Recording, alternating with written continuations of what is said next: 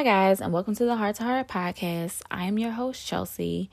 I felt the need to remind you all of this due to the fact that I've been missing for 3 months, but who's counting? I've really just, been in my own. I've experienced some things that made me realize how much I just needed to focus on doing what makes me happy and not really how other people feel about it. Like really being all in with things that are good for my mental and spiritual health. And let me tell you, of all of the people in the world, I realized that working out makes me happy. Like I hate the gym. Absolutely hate it. Ain't doing it. Won't do it. But it's been therapeutic. And the fact that I have abs and my lower body is getting thicker is really helping out with it. So I need outside to open back up because why are y'all taking my money out for a gym membership and the gym's closed? I don't get it. But nevertheless, how is everyone quarantining? Because why did we buy planners for 2020? Because we bored. What are we buying for? We're not going anywhere. They made gas $1.20 and told us stay at home. This is lame. It's so lame. It's necessary, but so lame. Like, who ate the bag? But other than that, I'm great. I've become a people pleaser, and it's really taking me up out of here. I'll talk about that some later. But other than that, I'm great. Christian's great. He's potty training, so pray for me. The child gets pee on the floor every time he dumps his potty into the big toilet.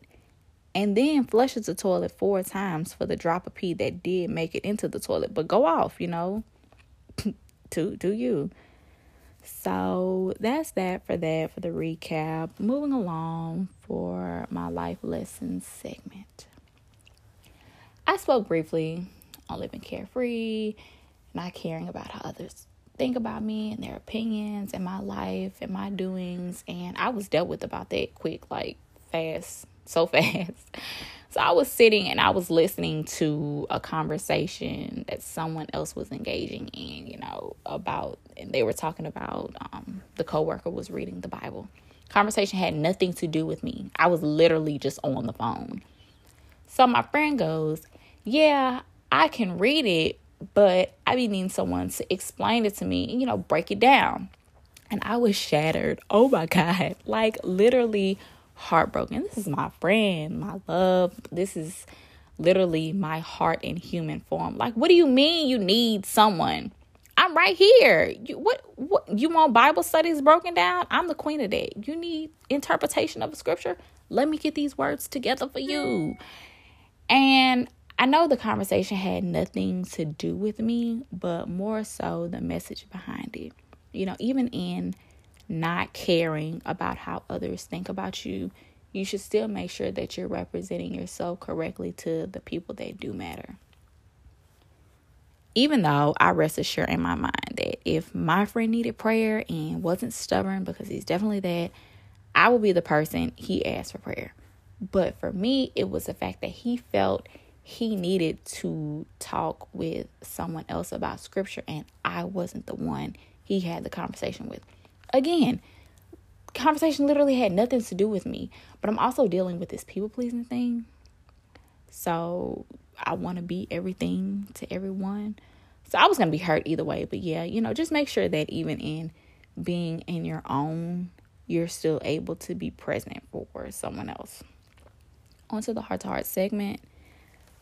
I was stuck. Like I got stuck. I heard the words, don't waste your oil. So I know that oil signifies healing and your anointing and a whole lot of other things. Great. So I started doing some self-evaluation on what I may be overexerting myself in that I just need to pull myself out of. Because I don't want to waste my oil. It's this expensive. I don't want to waste my oil. And I realize it's people. Like, I always find myself taking on more than I have to because I'm always trying to be everything to everyone and save face and be great and be super mom. And I often end up neglecting myself because I'm overexerting myself in other people.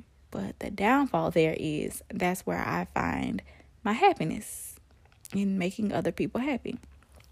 So When someone is in my life and they're dealing with things, I feel, what could I have done to make that situation better? Or like, why didn't they listen to me and all of this could have been avoided? And so, in setting myself, God gave me, you may have something to give, but that doesn't mean everyone can accept it. And I got some peace there. Like, it made me realize that just because I'm naturally a healer doesn't mean that I get to heal everyone. And there are times where, you just need to count it all joy and move on, because you can't waste your time being tied to something that isn't your assignment. God is greater for you, so much greater. And if God is showing you that you need to move, your best bet is to listen, because you're going to do more damage staying. So, as I've been voicing, big issue, people pleasing, and trying to make everything better. My energy is naturally pleasant, and I'm always trying to create like a safe space. And in doing so, I'm always the go-to person for someone to just randomly talk to. Like, it never fails. But I've learned that like I have to detach after the conversation is done. Otherwise, I'll be carrying around burdens that aren't even mine and continuing to tend to assignments that aren't mine as well. So, in wrapping all of this up and making it whole, don't waste your oil, your anointing, your healing aid. Do your part and trust that God will do the rest. And for my ending quote, sometimes they're not your assignment, but your lesson. I'm not about to make no promises to y'all about when you gonna hear from me again, because I don't know. I will try for next week. Pray for me. Send me the text messages dogging me out. It's motivation. And you'll hear from me later.